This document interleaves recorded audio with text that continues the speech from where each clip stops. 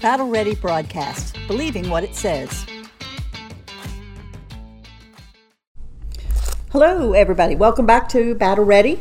We are in Revelation chapter 13. I think tonight we might actually get to finish it up. This is our third week we've been here, but we're glad you joined us. Get your Bibles out, read with us. Let's get started. We're in Revelation chapter 13. I think we left off at verse 11, so we're going to finish up that, maybe get into 14 a little bit.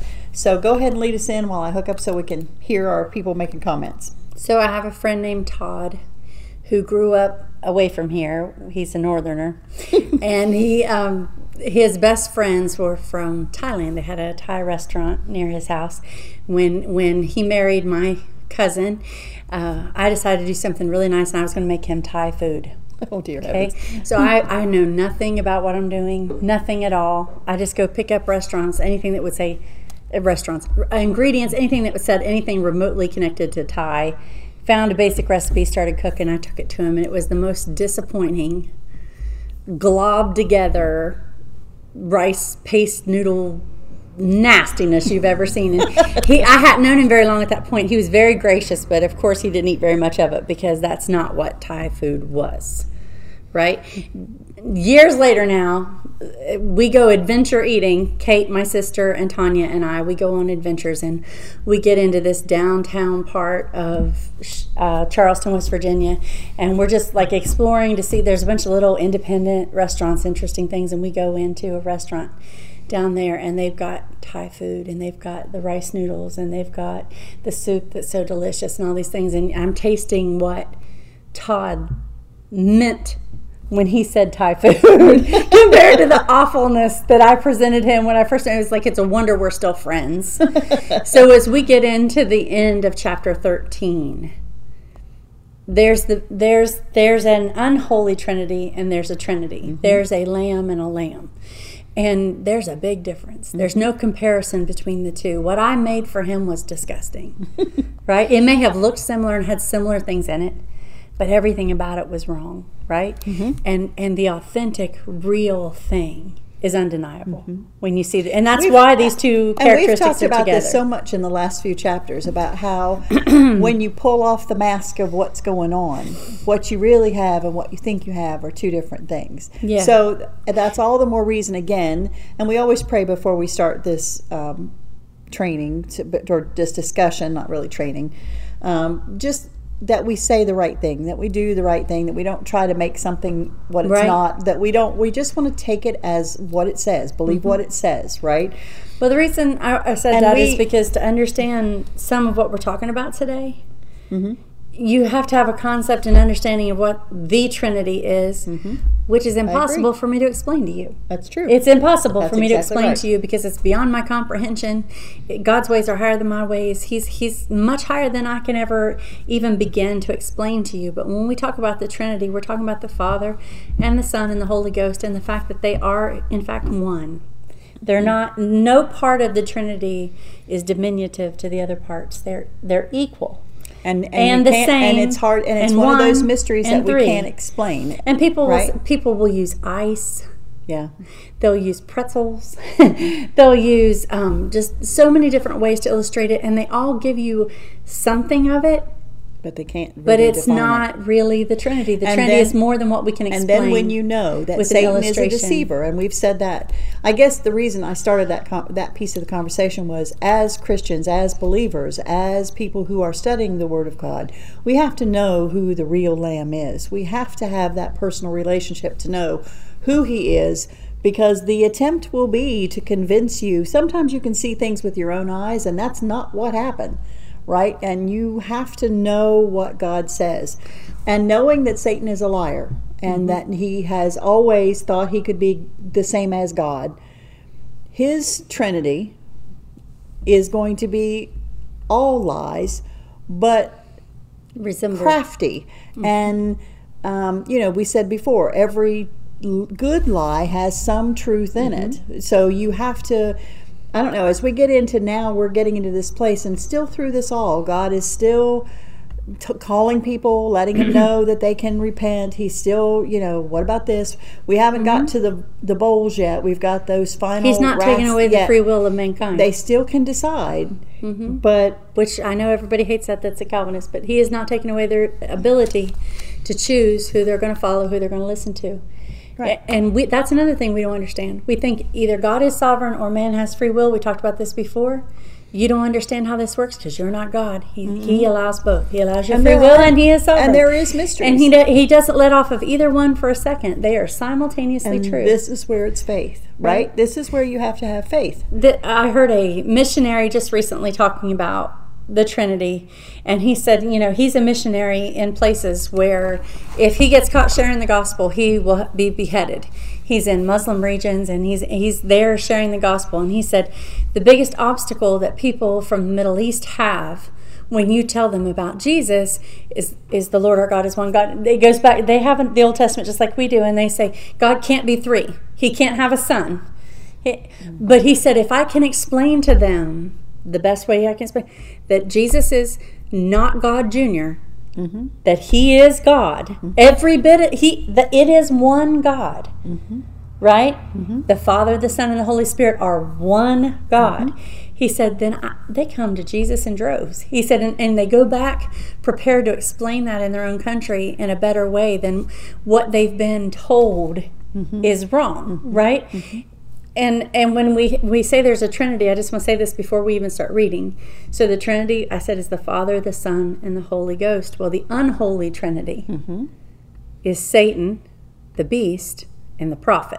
The false prophet. Okay, so Satan is like God the Father. He's the invisible one. He's the in one, the situation. And I'm going to take he's the behind the scenes. He's the guy who wants to be worshipped. He's the guy but behind the scenes, not visible to us. Not because he has it. And then you have the beast, who is that charismatic, powerful, deceiver, dynamic. But he's not going to be like people wanted Jesus Christ to be. But right. He will be the true leader. And I shouldn't say he will, but he always has been. But he'll reveal himself as what he is in that way. But this is the fake one. And then you have this false prophet. What's interesting about this, it says, like after the beast, there's another beast. That's what he's called, another beast. And that's where you are. And it describes him lamb-like. So what do you mean by lamb-like? He's gentle. He's not threatening in any way. He's peaceful. Speaks of the beast. Remember what the Holy Spirit does? The Holy Spirit always speaks of Christ, right? Right. And this little beast, or so let's read about that, because this beast an unholy Trinity. It is, and I like that because the prophets. So in studying this, like when Elijah calls fire down, he's doing what the prophets did, but he's doing it to promote the beast. Whereas the Holy Spirit is promoting Christ. Remember, Jesus said he's not going to talk about himself. He's going to talk about me. Right. So let's go to chapter 13, verse 11. And I beheld, this is John again speaking, and I beheld another beast coming up out of the earth, and he had two horns like a lamb, and he spake as a dragon. Now, I'm going to stop there for just a second, because when the first beast comes up, he comes up out of the sea, right? Out of the tumultuous stuff that's going on, and to solve the problems of the world. And I said, and it doesn't have to be accepted, the Mediterranean Sea, Europe, and the Middle East, like that same regional power. And there are some commentators that I've looked at. But it doesn't have to be that. No, well, that's one interpretation. And there are some commentators that said that this beast coming up out of the earth, coming up out of the land, implies from the word that's used that it's talking about from the land of Israel, coming up out of Israel for this. Now, whether that's true or not, I'm just going to take it at what it says. We don't know, but it is a good thought. It's a thought to think about, because a lot of people feel like that this false prophet will come out of Israel. I don't know if that's true, but it doesn't say that. It says, and I beheld another beast coming up out of the earth, and he had two horns like a lamb, and he spake as a dragon. Now, I do watch Adrian Rogers, and I do love his series on the triumph of the Lamb. But I think it was so funny when he said, a lamb doesn't have horns, right? So he's got horns and he's got dragon breath. Well, I mean, lambs are going to have horns. They get those little... Lambs, as a rule, don't have horns, but then they have but he speaks as a dragon. So again, I'm just thinking that there are things that you will see. We do this now, things that we think we understand, but then something isn't right about it. It's off. And I think this is kind of where this beast out of the earth does, because he's kind of like a lamb. He's a lamb. He is a lamb. It says he's like a lamb. Like, not a literal lamb. Lamb-like in his presentation. He's gentle. And you would he's expect probably him, soft-spoken. You would expect him to be the person who's going to promote this. And the lamb Antichrist. also gives you this sacrificial idea that he is religious. Right. He is a false religion, right? A promoter. That's who this person is. He's a promoter of a false religion. But his words are from the dragon. Yeah. So we live in a society where you got to pay attention, right? You've got to pay attention to what people say as well as what they do. Here's the thing. This is where it gets really, like, you talk about all the revealing of Christ that's come through Revelation. If you know who Christ really is, then identifying the fakes is no problem. Right? Yes. But we've been talking all along about how he's a very good imitator and people will fall for it. I don't know how to put this into words. Okay. He's in appearance gentle. Because maybe we know that the beast was wounded. The beast is somehow miraculously restored. He's killed, There's he a dies statue from a sword, or some kind of creation of the beast that this guy is going to say, just like the Holy Spirit says to worship Jesus, this guy is going to say, worship the beast, whether it's the ideas of the beast or the philosophy of the beast or whatever it's going to be. This little promoter, this person that's going to make you feel like...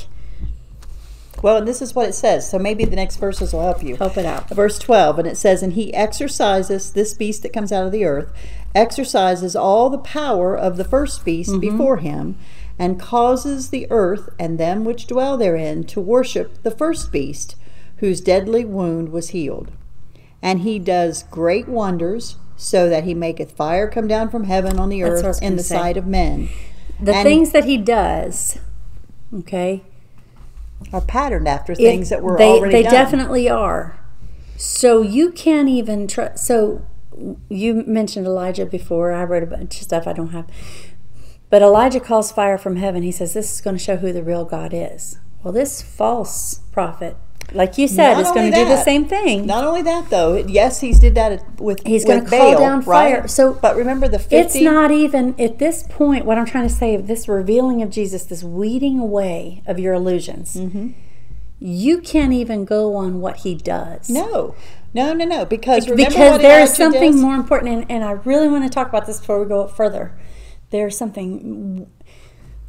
So I've been reading the Gospels. We're back in Matthew. Me, the kids and I at home, and we're watching Jesus go through these miracles. And we had it last week in Sunday school class, right? And the healings and the things that Jesus does. And we got stuck on the fact that he goes to blind people. Jesus does, and he says, "What would you like me to do?" And he goes to lepers and say, "What do you need? What would you like me to do unto you?" And we're like, Jesus isn't dumb. Jesus knows he's blind and he knows he's a leper. So why is Jesus walking up and saying, "What would you like me to do?" Because there's something you need more than your sight, and there's something you need more than clean skin. There's something you need more than healing or even being raised from the dead. You have a greater need. So even at this point, when the revelation of Jesus Christ, God is showing mankind and heaven as a witness as well, that it's way more than what you're even able to do miraculously that proves you are who you said you're going to. Because Jesus didn't come to do miracles. He did miracles to get to do what he came to do, right? Right. He came to restore a relationship with God the Father for all eternity, for everyone who would believe he is the Son of God. The miracles, he's asking because you could have said, "Save my soul. Restore me to the Father. I don't know how to get to heaven. What do I do after I die?" Right? Because all these people he healed were going to die. Now when the mini beast recreates these miracles, the false prophet, all the people are going to be like, this is everything we've ever wanted. Not only is it everything we ever wanted, because we think we need to be healed of our blindness and healed of our leprosy and healed of our but he can't offer you eternal life.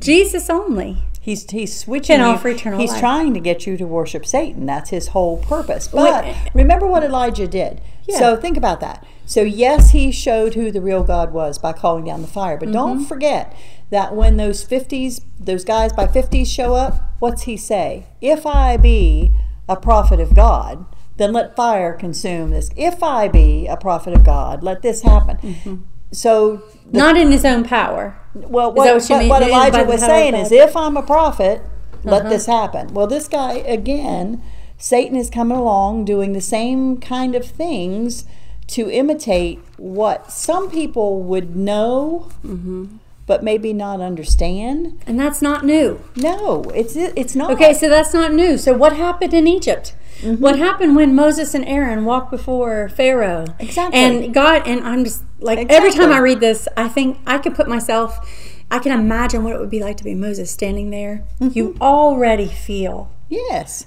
So insecure in that spot, right? And then God tells you to throw down your staff, and the staff turns into a snake, and you're like, okay. Good job, Lord. But then they throw down their and then they do the same thing. The priests of Pharaoh do the same thing.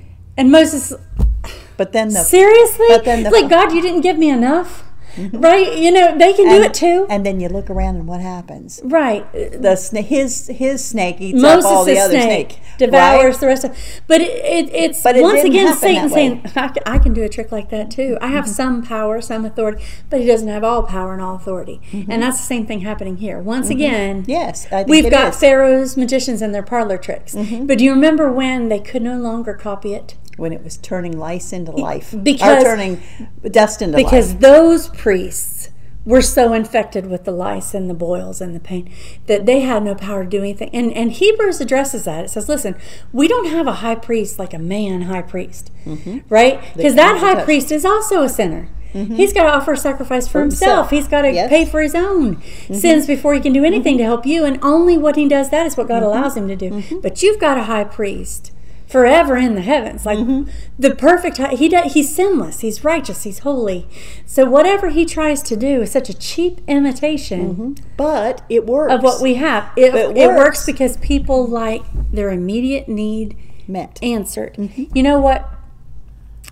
I heard this on another podcast. I'm stealing from them. I'm sorry, but this was on the Unashamed podcast. If anybody ever looks like that, but they were talking about hopelessness.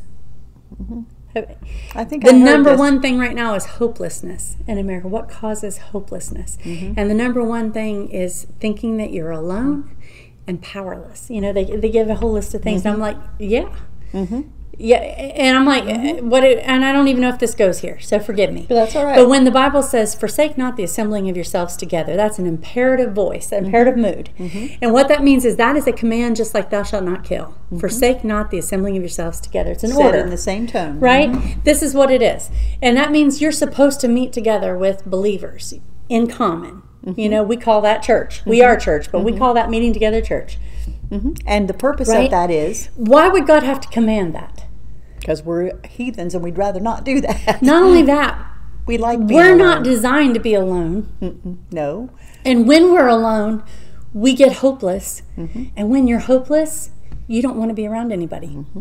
Like you isolate yourself, and then all of a sudden, what you need to fix what's wrong, you can't get to. God says, do you have to agree with me about this? Do you have to understand why I'm saying it? No. Don't forsake assembling yourself together, because that's where your strength is. And I'm jumping way ahead, and I don't mean to, but in the next part, he's going to mark. The joy of the Lord is your strength, and sometimes that we don't realize that if you don't have someone, I mean, how many times do I call you, and I don't mean to share this like it's any kind of a big deal, but how many times do I call you and say, I just saw this and I'm not sure that this is what it really means? Because there is power in his name, there is power in his spirit, there is power in when you do what he tells you to do. Our other Bible studies in the book of Acts. Yep. And And all the time, God is sending an angel to this guy and an angel to this guy to get these two guys together. You think, cut out the middleman. Angel, just tell him what you want. Angel, tell him what you want. What does God do? You need each other. Mm-hmm. The gospel Paul and Ananias, you need each other. Peter and Cornelius, you need each other. Mm-hmm. Wherever these churches met, you need to be together in unity. God's not kidding when he says, don't forsake the assembling of yourselves together. This is a command that gives you strength. And I guess the reason I'm jumping ahead, and we'll get to it, I'm not going to talk about it all now, but God puts a mark in the forehead of his believers during this time. This beast, this lamb-like gentle beast, is going to introduce this system where if you don't take the mark of the beast, you're not going to be able to buy food. Mm-hmm. You're not going to be able to have anything that you need to survive. You're going to die. You're going to be murdered. Or you're going to be murdered, yeah. For your faith. And God also marks his people. And I thought, no, the thought that went through my head on the way here is, why does God have to mark his? He knows who they are. He knows them to the merit. It isn't for him. It's for us. Mm-hmm. So it's just like right now, I need to be able to identify who my brothers and sisters are. I need to meet with them and be strengthened by them and encouraged by them. Satan's best and most effective tool in a family or a church is division. Mm-hmm. And he'll think of a reason to separate you and why you shouldn't have anything to do with them because, they don't treat you right. They don't respect you. They don't say the right thing. Listen, you need each other. Mm-hmm. Flaws and all. Absolutely. And the flaws are what grow us and how he changes us and how he makes us better. I don't know how to explain that, but that's really been on my heart is that. And I've talked to several people you need who the ones so that get frustrated. on your nerves in your family. You need them. Absolutely, you do. And in your church. You do. You do, absolutely you do. Need that. And what happens, and I think Satan has done a really good job. He's the author of division. That's what he does. Has allowed him to do this. If I get offended, I just run and I go somewhere else. Yeah, because I don't like that. Because I'm not going to fix it. I'm just going to go over there. I'm not going to fool with that. I'm unhappy, so I'm going to go. If you are in a Bible-believing church, then you've got to learn how to handle people's flaws because you've got flaws too. And it's because we strengthen one another. We do. Iron sharpens iron. And during this iron, time right? where this is like the most drastic separation, again, I'm jumping all over the place and I'm sorry, but we're reading in Matthew right now and he talks about the parable of the tares. The enemy comes and sows the tares, right? Which are bad, wild, wicked weeds that are sown into his neighbor's crop so that when we go to harvest, I'll have a crop and you won't, right? That's what Satan does. Because the corn can't grow if the ground's being combated over. And the workers come to the master of the field and they say, should we go in there and pick all these tares out? He said, no, because when you go in there to pick those out, you're going to trample the wheat and we won't have a crop at all. Mm-hmm. So you let them grow together, and then at the right time, I'll separate it. When we harvest this field, we'll put the wheat over here, and we'll put the tares over here, and the tares will burn up. This is literally where we're at, because at this point in the book of Revelation, this midpoint, as we kind of are in the Great Tribulation period, God is saying, are you going to take the mark of the beast? Or are you going to go with me? Or are you going to have my mark? And maybe and die. And this is literally... Because in chapter 14, we see him with a sickle. Mm-hmm. He's harvesting his field. What's he telling us, Matthew? Mm-hmm. He's telling us, it's my field. And isn't it funny, no matter where you're studying, everything works together when you start to see it? And I'm going to separate out the wheat from the tares. I'm going to separate, and it's going to be a very clear, and you won't, here's the thing, is like people think they don't have to make a choice. Not making a choice is making a choice. Yeah. We say making a choice is you making say a that choice. In business, but that works in church too. You don't know what you don't know, and when you don't make a choice, you've made the choice. You can't get by. You can't avoid it because it's unavoidable, and it's very visually unavoidable when we get to chapter 14. And I think as you read this and you start thinking that way, think along those lines, you can see where in your everyday life there's places you think you can be quiet. Here we go. In my Bible reading, I'm in Jeremiah. And Jeremiah gets to this place where this other prophet, this false prophet, comes to him and he just gives him down the road because what Jeremiah is saying is not what they want to hear. And Jeremiah goes, I tried to be quiet. He said, I said to myself, I'm not going to say another word.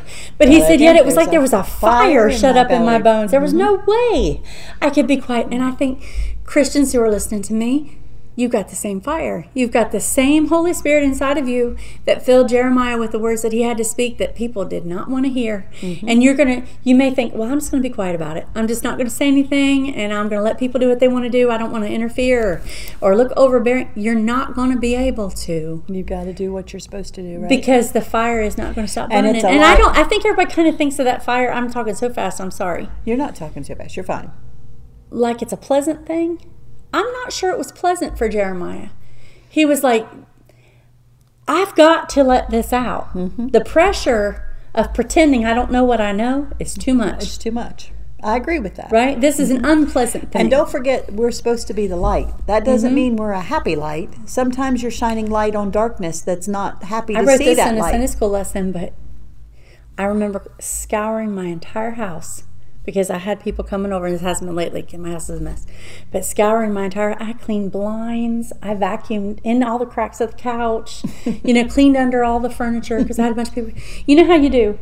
And I came downstairs the morning they were supposed to get there, like they were literally driving up the road, and the sunlight is beaming in on my stove, and it looked disgusting. I mean, there was like grease in that bottom thing and dust all over the front. Just something growing out of the side. I don't know, but it was like when that light hit it, it was like, good night, they can't come in here. But that is the light. The light of Christ reveals what is not right. It shows that it won't let it hide anywhere.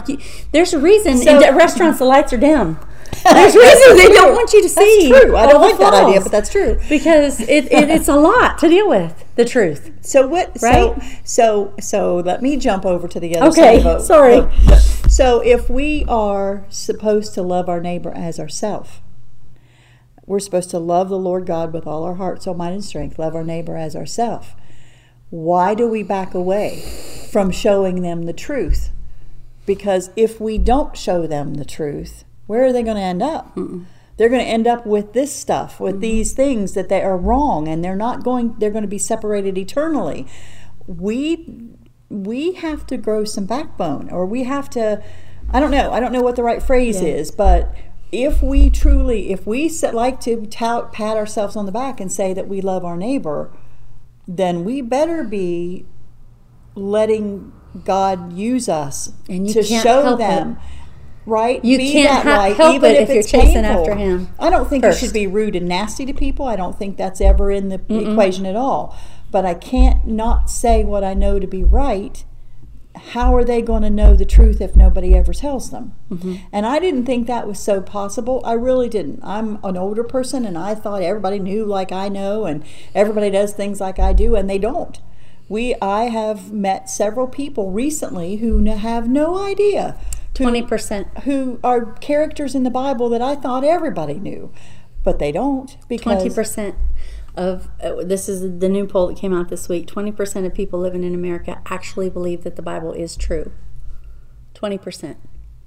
That's not good. There's a lot more people that claim to be Christians. They just think it's man's interpretation. 20% believe that's authority that they should live their life by. So if you think that people don't need to know about Jesus and don't need to know what he's done in your life, you need to get after it. And that shouldn't be a startling statistic to me. It hurts my heart, hurts my stomach. But the Bible says that broad is the way, right?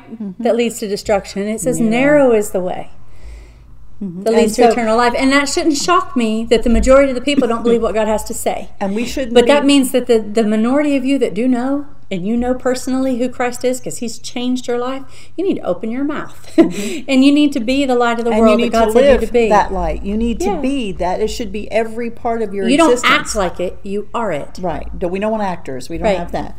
So the beast, verse 12, he exercises all the power of the first beast, this new prophet, this guy. We've got to finish chapter 13. No, that's right. This guy that comes up and is promoting the beast, right? He's exercising all the power of the first beast. And he causes the earth and them that dwell therein to worship the first beast. And it always comes back to say whose deadly wound was healed. So that's a clue that we need to pay attention to. We may not know exactly what that is. It says somewhere it was by the sword, but we need to pay attention to that because those are the little things that should come to our mind when we're talking about it. And verse 13, and he says, and John says, and he doth great wonders so that he maketh fire come down from heaven on the earth in the sight of men. We already talked about that a little bit. Trying to prove who he is. Look at me. See, I can do this. You can't do that. Mm-hmm. And verse 14, and deceiveth them that dwell on the earth by the means of those miracles which he had power to do in the sight of the beast. Mm-hmm. I think that's interesting. He has to do them in the sight of the beast. Why? Because the beast is giving him the power. Mm-hmm. Satan is giving him the power. Saying to them that dwell on the earth that they should make an image to the beast, which had the wound by a sword and did live.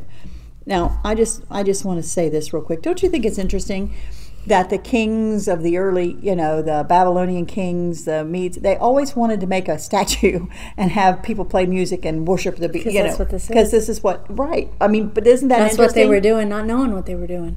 But isn't that interesting that when you read something like that in Scripture, and you can go back and find a similar story in the Old Testament or the New Testament, it's interesting to me that we talked about how Satan and the beast, we talked about the beast's family heritage. We talked about it being the kingdoms of the world and the Babylonians, mm-hmm. and then here he is doing exactly the same mm-hmm. thing again. And verse 15, and he had power to give life unto the image of the beast, that the things of the beast should both speak. That the image of the beast should both speak and cause that as many as would not worship the image of the beast should be killed. Mm-hmm. Now, so remember the 3 Hebrew children? Remember, when you hear the music, fall down and worship. Also, if you don't worship, we're going to cast you into a burning fiery furnace. That's what this is. That was the first ripple. Now we're at the largest one. Mm-hmm. And he's saying somehow, either through technology or through the power of Satan, just satanic power itself, this image is able to speak. And all people are to worship this image. Their worship is, you can't worship God. Mm-hmm. You have to worship this world leader, this power mm-hmm. that's able to defeat death. We talked about that last time. By some technological, scientific, pure power of Satan way, he's able to come back from a deadly head wound. And he's like, we've solved the problem of death. You need to worship this beast. You need to do this is where your answer is. Isn't this funny? Think about this too. And the thought, I haven't thought it out well, so if I say something inappropriately, tell me. But isn't it funny that Satan has to force you to worship the beast? He forces you through intimidation and fear. And Christ says, it's your choice. It's your choice. You can, what do you want to do? Mm-hmm. Right? Mm-hmm. Sort of what you started with. Mm-hmm. Verse 16, and he, being the false prophet, caused all, both small and great, rich and poor, free and bond, to receive a mark in their right hand or in their foreheads, and that no man might buy or sell except he that had the mark, or the name of the beast, or the number of his name. And then it says, here is wisdom. Let him that hath understanding count the number of the beast, for it is the number of a man, and his number is 666. Okay, so I've had a lot of people say, and please don't be offended by what I say. We're just all friends here talking about the Bible. Mm-hmm. That people say when the COVID vaccine came out, do you think that's the mark of the beast? Mm-hmm. I said no. No. No. Do you think, this electronic device, do you think the Apple Watch is the mark? Because it's going to be on my right hand, or it's going to be, just different questions like that. I'm like, this is not something you're tricked into doing. Mm-mm. This is exactly the situation that the 3 Hebrew children were in. Mm-hmm. You will choose this, or you will choose death. Mm-hmm. It's going to be very obviously a sign of loyalty to this government. What I think is interesting about this, and what is kind of eerie even in the times we live, because remember, the spirit of Antichrist has been with us all along. Mm-hmm. The ultimate Antichrist may not be here on the scene yet, but the spirit of Antichrist is still here, is that what they've figured out, the beast and the false prophet, is that economic power is more important than political power. Mm-hmm. So for most of human history, right, mm-hmm. the kings and the monarchies and the empires were where it was at, to mm-hmm. have control over mm-hmm. people by force, by military power, military rule, mm-hmm. right? But he's figured out that money is more powerful than that. There was, I can't remember, and I wish I had this quote in front of me, but there was a recent... one of the tech guys stood before Congress about a year ago, And he said, you don't even realize, like, the things you're trying to ask me about and regulate, we are so beyond your ability to control, right? There's nothing you can do with your regulation, your political power, to regulate what we're already doing across the globe. Like, they don't even know what they're talking about. That's the sad part. Don't be afraid by that. But a lot of people in Congress don't even realize economically the changes that are happening in the world right now, and the things that are developing and on the horizon of developing, and how this great economic power, if it's centralized in one place, could truly rule the entire globe and be entire. And he figures out that the way to get everybody to worship this beast is it's connected to your money. You don't have any access to your money or the ability to eat or feed your family or get medicine or clothing or shelter if you won't do this thing. You'll get all those things with that mark. Right? Whether it's a guarantee. So the way it'll be sold is, you show this loyalty, all your worries about providing for yourself are gone. Right? Just show your loyalty to this great economic entity. Which isn't that what said? Sing when the music plays. Right? When the music plays, you have to bow down to this beast. But they've realized something that we're realizing as a culture right now, maybe in the beginning stage, maybe not. That money's where it's at. Right? If you can get people to realize that they can have all their needs met, and they'll do what you want them to do. Right? But not everybody's going to take the mark of the beast. No. There are some that we're going to say, no matter what, if we have to, and they will. And if we have to die, we're not taking that mark. But it's not going to be something that sneaks up on you. It's going to be something that you very obviously choose. Now, are those kind of things getting us ready for that kind of submission and obedience? Maybe. Is that why Scripture that's not has what so it many is. Examples of that in there, in the lion's den, and right? all that stuff? I mean, that's always gotten us there? ready for, well, you either do or die. You know, you have to be loyal to this or whatever. Say this or you're thrown out. Here we are with, but it's not going to be something that you don't know what you're doing. If you take the mark of the beast, you're going to take it to survive. You're going to know what it is. And you're going to know what it is.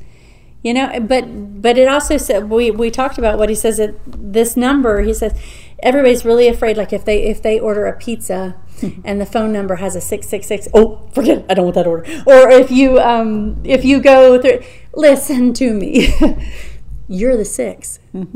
Man. 6 is the number of man. You've already got the 6. If you've got more than 3 people in your family, you've got 666. I mean, I'm not trying to freak you out, but quit being so superstitious. What this is man cubed.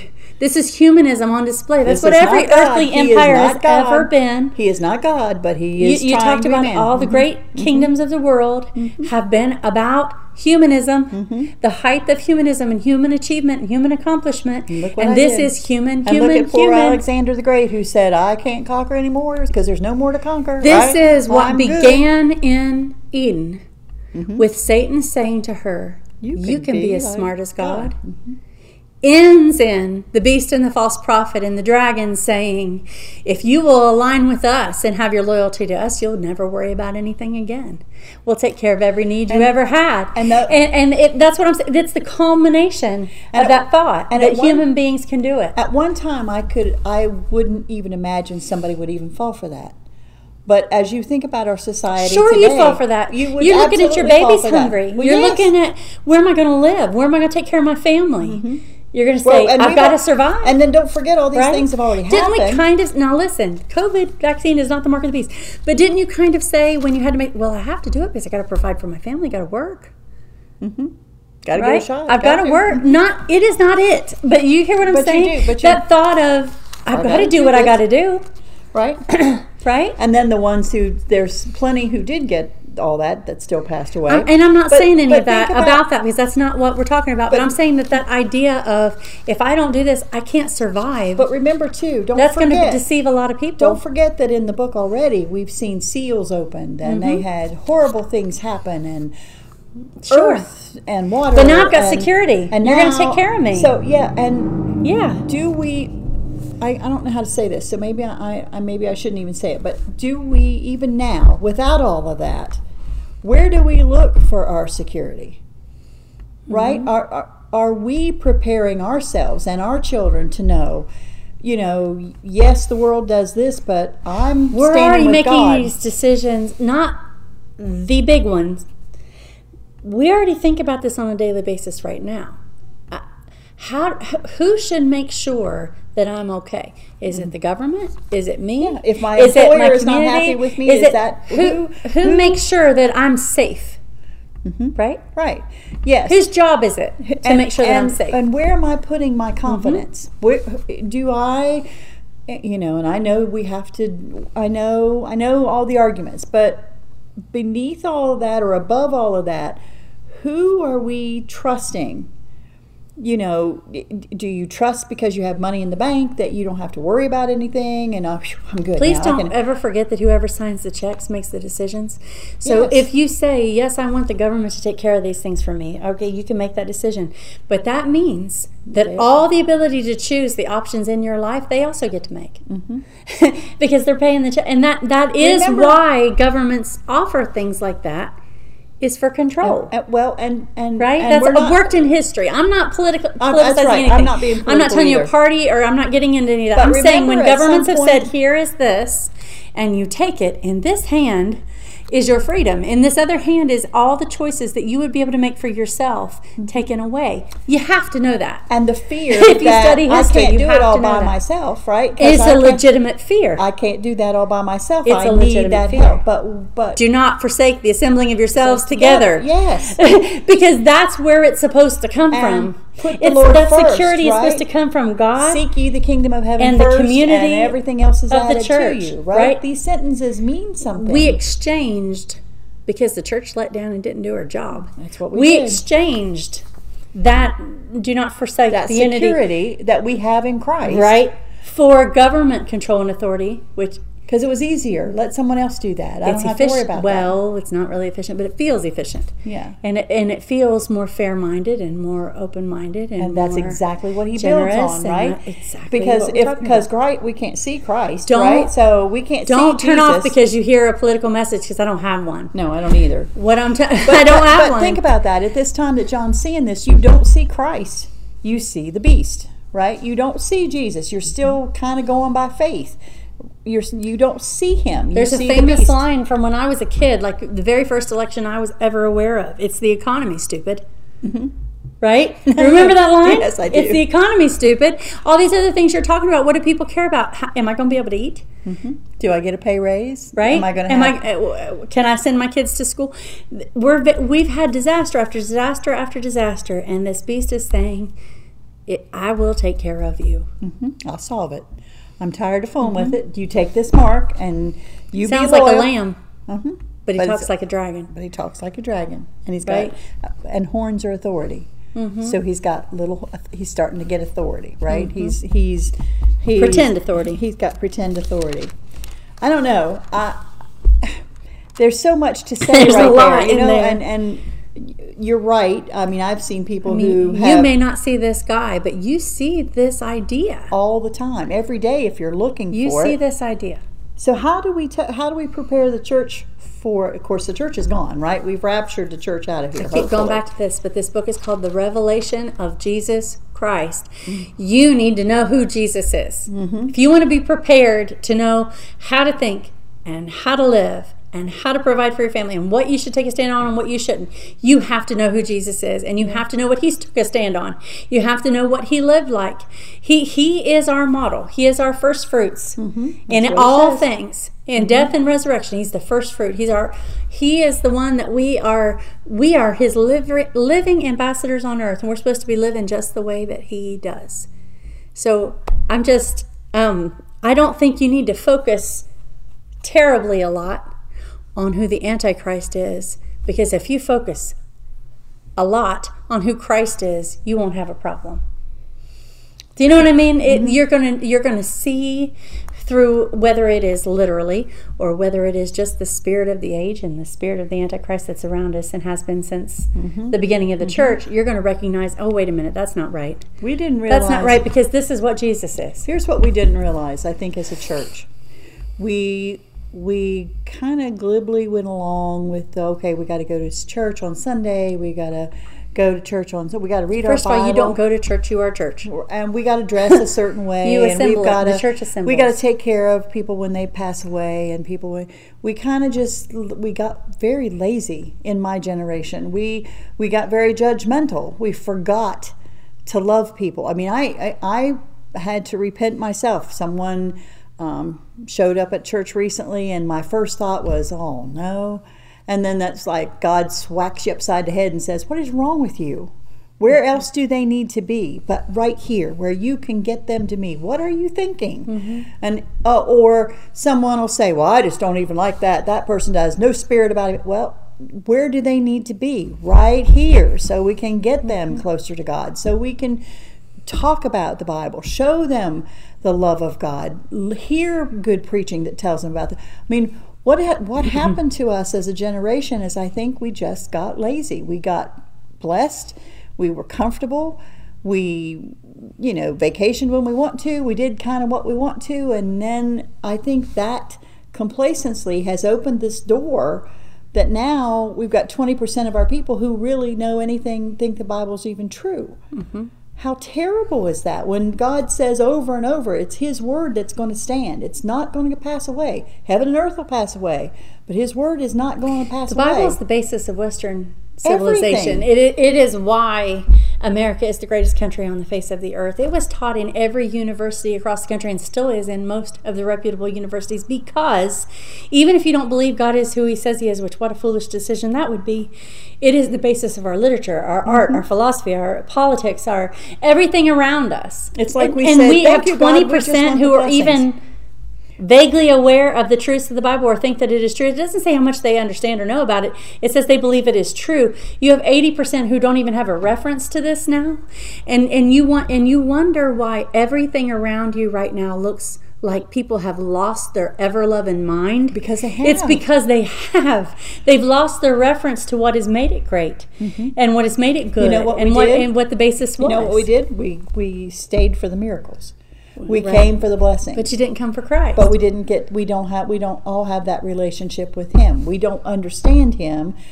I've heard people say, but I can't understand the Bible. It's okay, but understand what you can understand, and every time you try going, the more you do, the more you'll understand. And I've heard people say, I saw this on a sign, the more you miss church, the less you miss church, right? The more you read the Bible, the more you want to read the Bible. So God is not, and you see people signing up for all these lesser things, all these. You ever think, that? And I'm not judging people, but you'll make decisions between all these other things you're interested in Christ. And if any of these things I can miss church. Not saying you can never miss church. You are church. I'm saying that do not forsake the assembling of yourselves together. And right, as the day draweth nigh, I think it's the end of that verse. Or is that as we get closer to the end, especially, you need each other. And it says, and I've said that. It said the words of God, with words in Scripture, we're supposed to comfort one another when we see these crazy things I don't happen. feel like going to church tonight. Go to church tonight. I'm too tired to go to church tonight. Go to church tonight.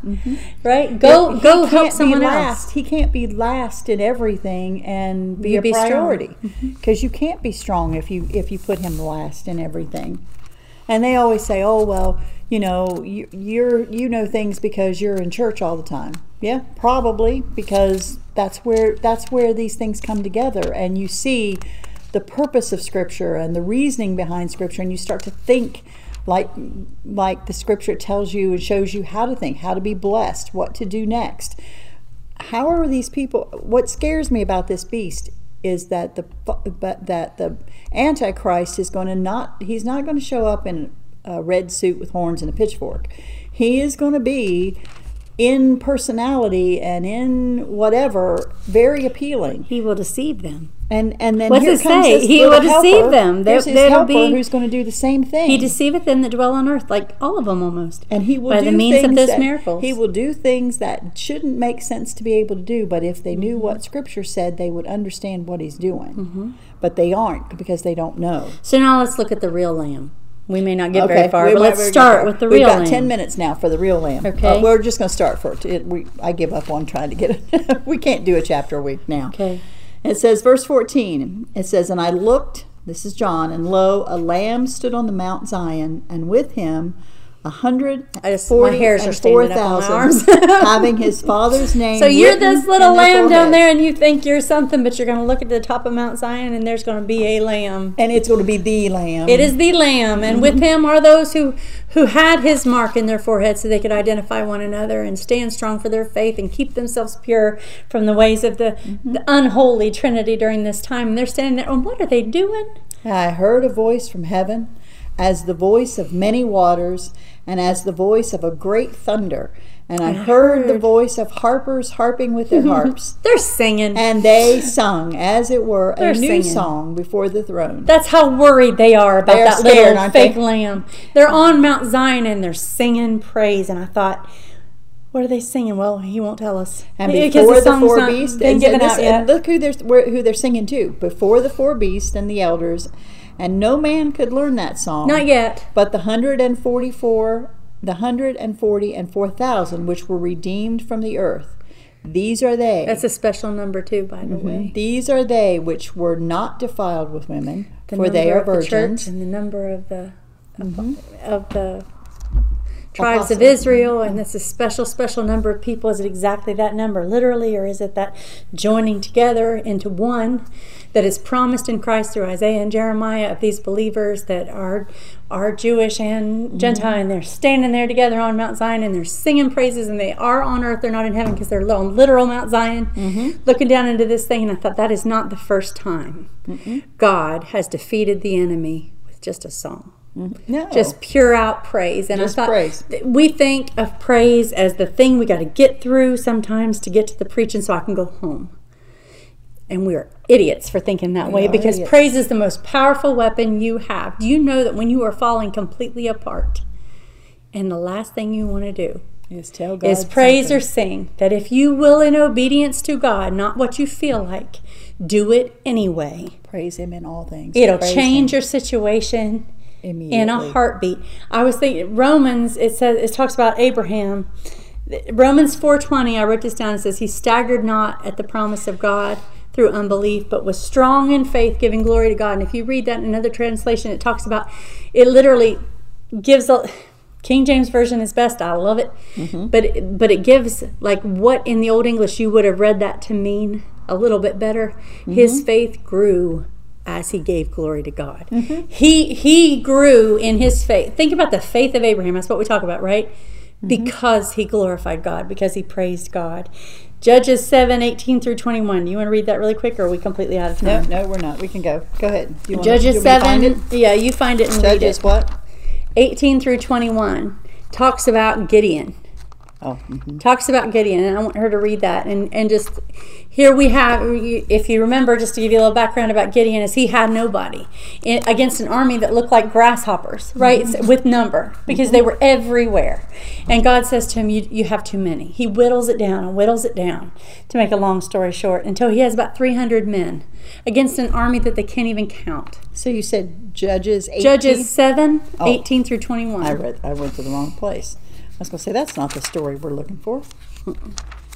Judges 7, 18 through 21. Yeah, 18 through 21. Your Bible don't have that page? Bubba Lane, my Bible don't have that page. 18 through 21, and that's a reference to somebody who in Sunday school one morning said, my Bible don't have that book. Yeah. Okay, Judges 7, 18 through 21. When I blow with the trumpet, I and all that are with me, then blow ye the trumpets also on every side of the camp, and say, the sword of the Lord and of Gideon. So Gideon and 100 men that were with him came unto the outside of the camp in the beginning of the middle watch, and they had but newly set the watch, and they blew the trumpets and brake the pitchers that were in their hands. And the three companies, 300, blew the trumpets and brake the pitchers, and held the lamps in their left hands and the trumpets in their right hands to blow withal. And they cried, the sword of the Lord and of Gideon. And they stood every man in his place round about the camp, and all the host ran and cried and fled. So it didn't take. They didn't fight. They didn't have to fight. They fought with praise. They fought by obeying God. The walls God. of Jericho. How did they come I wrote that down. Joshua 6:25. Oops. Joshua 6 verses 2 through 5. They looked like 25. I was getting excited. And the Lord said unto Joshua, See, I have given into thine hand Jericho, and the king thereof, and the mighty men of valor. And ye shall compass the city, all ye men of war, and go round about the city once. Thus shalt thou do 6 days, and 7 priests shall bear before the ark 7 trumpets of ram's horns. And the 7th day ye shall compass the city 7 times, and the priests shall blow with the trumpets. And it shall come to pass that when they make a long blast with the ram's horn, and when ye hear the sound of the trumpet, all the people shall shout with a great shout. They'll praise him. And the wall of the city shall fall down flat, and the people shall ascend up every man straight before him. Yeah, and, Jesus fights like that. He fights like that. When he walks. You know what the power is in praise, and what the power is in those stories, and the power is in Revelation? Who God is. Who Jesus Christ is. That's all Revelation When they is stand about. with him on Mount Zion, recognizing he is the Son of God, he is the Lamb slain before the foundation of the world, he is, and who he is. When that's where the power is. It's those who believe, John 1:1, those who would believe, he gave them the power to become the sons and daughters of God. You want to know where the power's at? Christ, and who he is, and praising him and giving him glory. It's the same place you're going to get power for your life and nowhere else. You're not going to get it from all these other things the world offers. You're going to get it from Christ alone. And you've got to step out on faith to get it.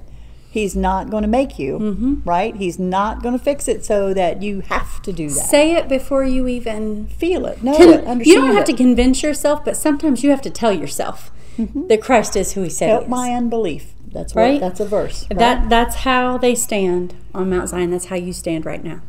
These are they which were not defiled with women, for they are virgins. They are they which follow the Lamb whithersoever he goes. These were redeemed from among men, being the firstfruits unto God and to the Lamb. And in their mouth was found no guile, for they are without fault before the throne of God. How do I get to be without fault before the throne of God? Only through the blood of Christ. Through the blood of Christ. Same way they did. They were redeemed. What's it say? They were redeemed. Right. That's how they got it. They were redeemed from among men. So they were just men, redeemed, praising God. And I love that. I do too. And I think probably, since we're like 2 minutes left, I think that's a good place to stop. We will start next week in Revelation chapter 14, and we'll start at verse 6. And we'll probably start at verse 1 again. And we will, because we like that. But, so, I don't know, maybe it's just me, but as I think about this lesson tonight, I think about my generation of people in church. We got to get after it. We've got to make sure we've got a good relationship. We've got to be setting a good example. We've got to be encouraging people to have that relationship and not depend on what you see and what you have happen around you. What does the Word of God say? That's where we need to put our trust, and our trust in Christ and the redeeming and the saving power and the Holy Spirit that leads and guides, all those things. We need to get back on track and quit being so lazy and quit being so ready to be offended and to fuss. And if the church is going to gather together, how are we going to get us all toward Christ instead of trying to separate us? Like you said, that's Satan's number one job. He sows discord. He accuses the brethren. He loves that. So what do you say to someone who is now hearing this for the first time as a new Christian? A young person, maybe someone who just has been listening and thinking, no, wonder if they know what they're talking about. Symbolically, there's a lot of fake lambs. There's a lot of things that beg for your worship and your attention, your devotion. They make you feel guilty if you don't spend all your time thinking about it, doing it, and serving it. Listen, there's a lot of false lambs, but there is one lamb slain before the foundation of the world, who stands on Mount Zion with those who don't give in to the nonsense and sings the victory song before he takes his throne, before he's ever done and does what he's going to do, and is the one that for all eternity will keep you safe in his hand. Don't fall for the lesser things. Don't worship the lesser things. See through it and see who Jesus Christ really is, the way he's revealed in his word. He's the real thing. He's not going to let you down. You can count on him. Can't say it any better. We're taking the Bible as just believe in what it says. Keep us in your prayers. Also, keep your Bibles open. Study. We will join you again next week, hopefully, Lord willing. Revelation chapter 14.